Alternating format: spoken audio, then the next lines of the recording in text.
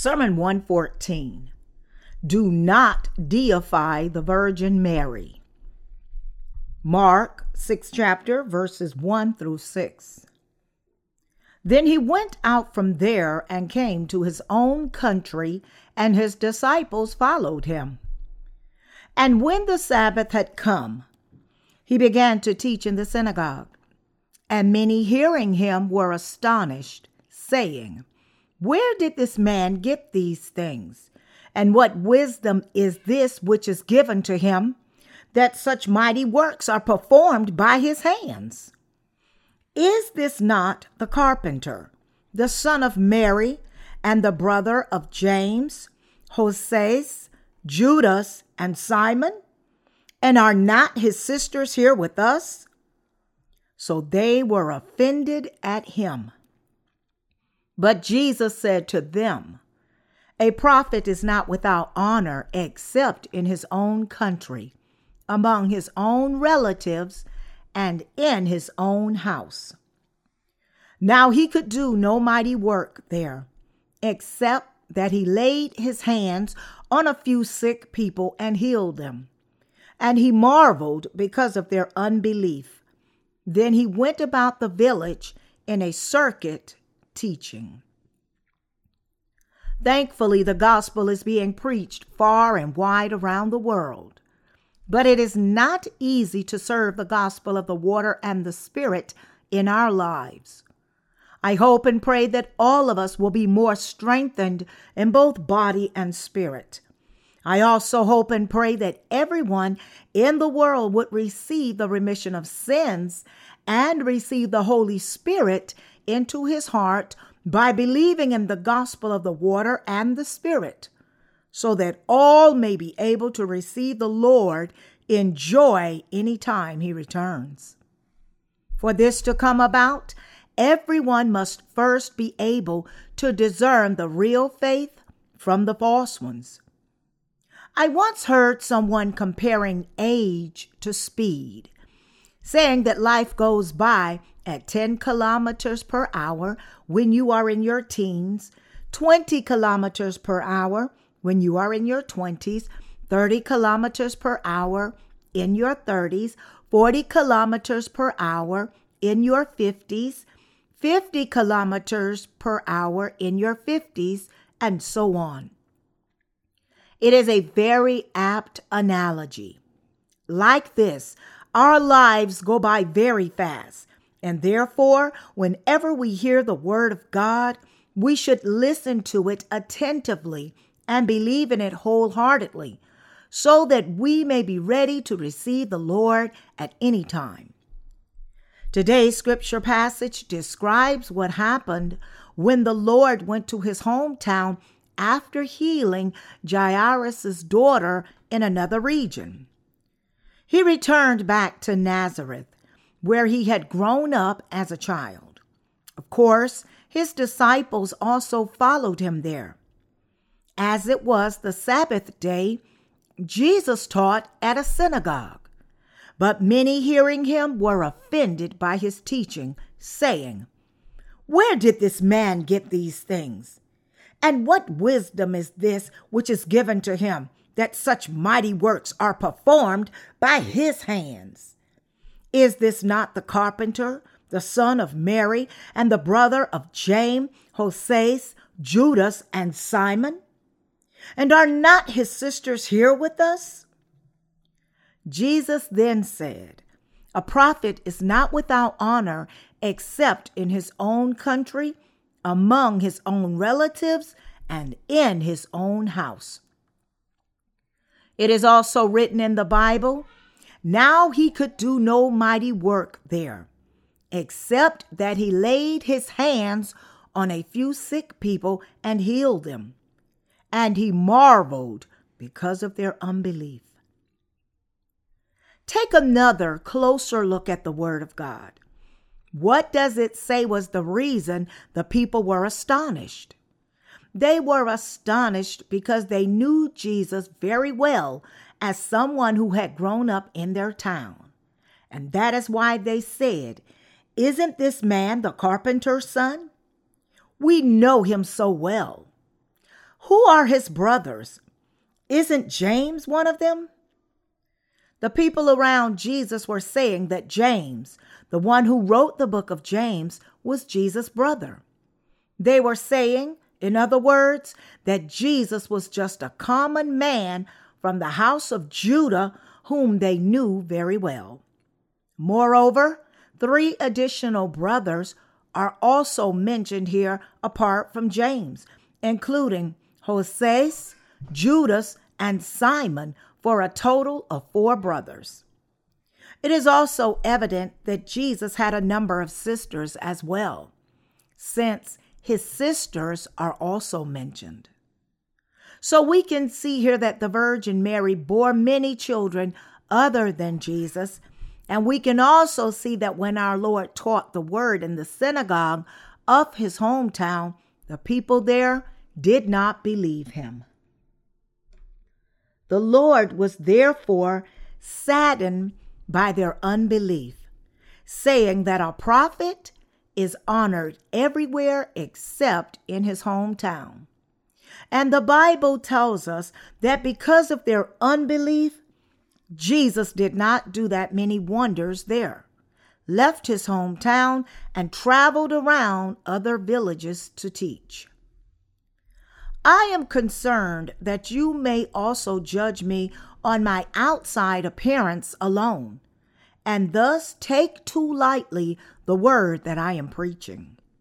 Of course, sometimes I speak to you in an informal tone and even tell a few jokes, but you should realize that whenever I speak to you with the Bible open, I am not just giving you man's account, but I am preaching the true word of God. When you and I turn to the Bible together, we are sharing the word of God, and therefore, what you hear at such an hour should be listened to closely as the word of God. This means that you should not judge the word of God by the outside appearance of that person preaching it, nor should you consider it according to your own fleshly thoughts alone.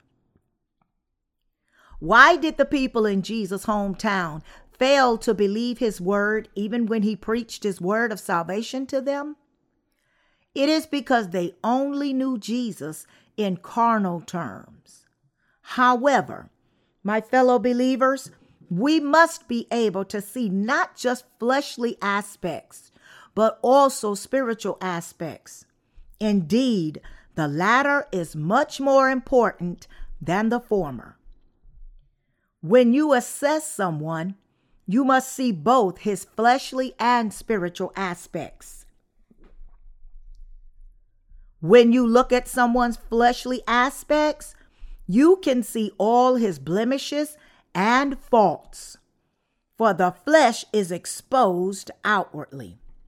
However, when you look at his spiritual aspects, his faith is what is important, and therefore you must be able to discern whether or not this person fears God and follows him by faith. And only those who do so are worthy of your fellowship, for they have the faith to accept the word truthfully. As it is written in today's scripture passage, Jesus had returned to his hometown and preached the word, but the people there rejected him, saying, "What he is saying is so profound, but what we just can't understand him. After all, isn't this the first son of the carpenter? Doesn't he have 4 brothers, all of them here in this town? We know them all. Are his sisters not here also? If a man of renown had taught us, we might have accepted it. But Jesus is not such a renowned man, and so why should we accept his teaching?"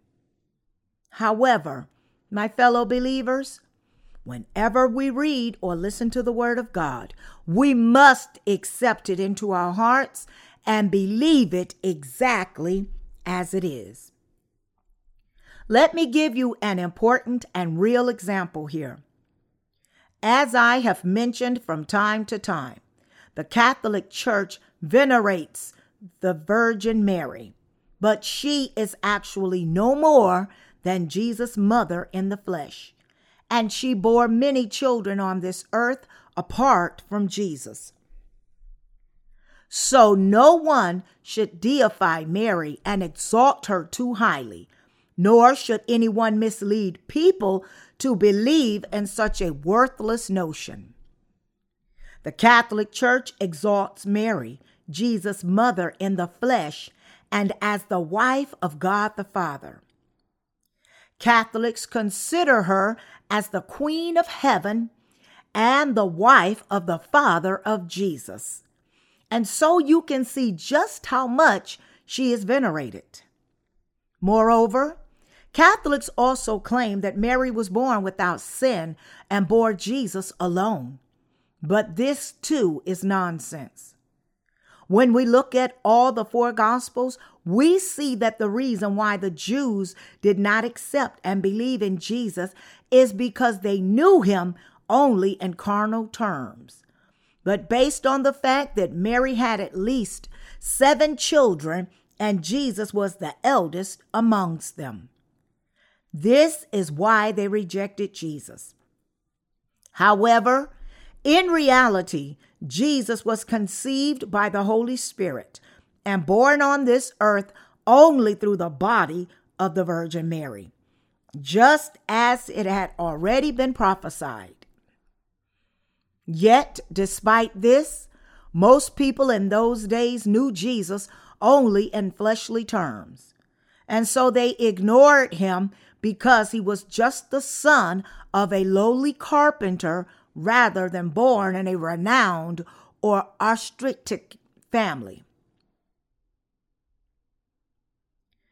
Just as these people rejected Jesus, today's Catholics with a flawed understanding of Jesus have also rejected him unwittingly as the Savior who came by the water and the Spirit. Believing in Jesus while venerating Mary is the same as rejecting Jesus. When you look at Catholic icons and paintings, Jesus is almost always depicted as a baby cradled in Mary's arms, his mother in the flesh. Hail Mary is a ubiquitous Catholic prayer, and this prayer goes, Hail Mary, full of grace, the Lord is with thee. Blessed art thou amongst women, and blessed is the fruit of thy womb, Jesus. Holy Mary, Mother of God, pray for us sinners, now and in the hour of our death. More recently, the Catholic Church has outright deified Mary officially. If Catholics had bowed before Mary along with Jesus in the past, nowadays they emphasize Mary even more than Jesus himself. Mary is no longer a human being, but she has become a goddess.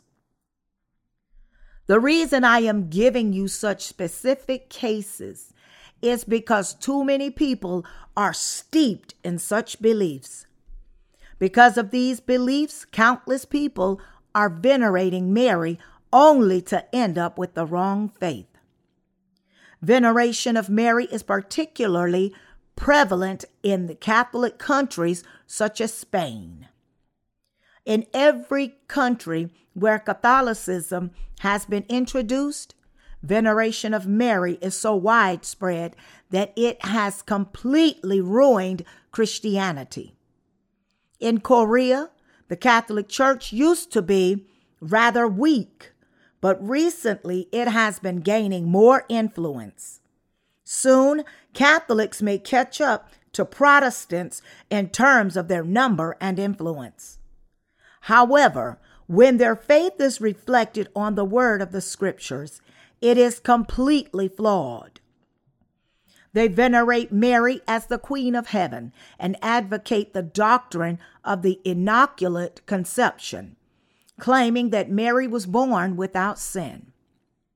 This, however, is completely false, given the fact that Mary herself called her a maidservant of the Lord.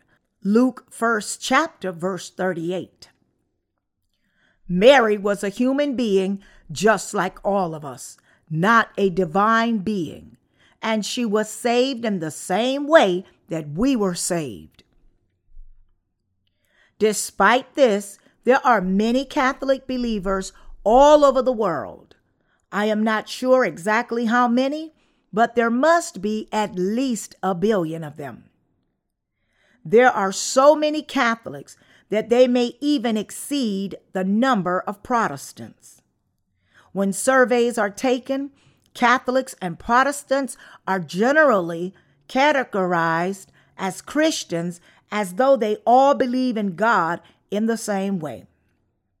But Catholicism is completely different from true Christianity, and it is the worldliest religion of all. Here in today's scripture passage, the people of Nazareth rejected Jesus because, ironically, they knew him in fleshly terms. The same is true for us as well. When we look at ourselves, who is most reluctant to heed our words? Who rejects you the most? Isn't it your own family that rejects you the most? Indeed, it is your own family that resists the most.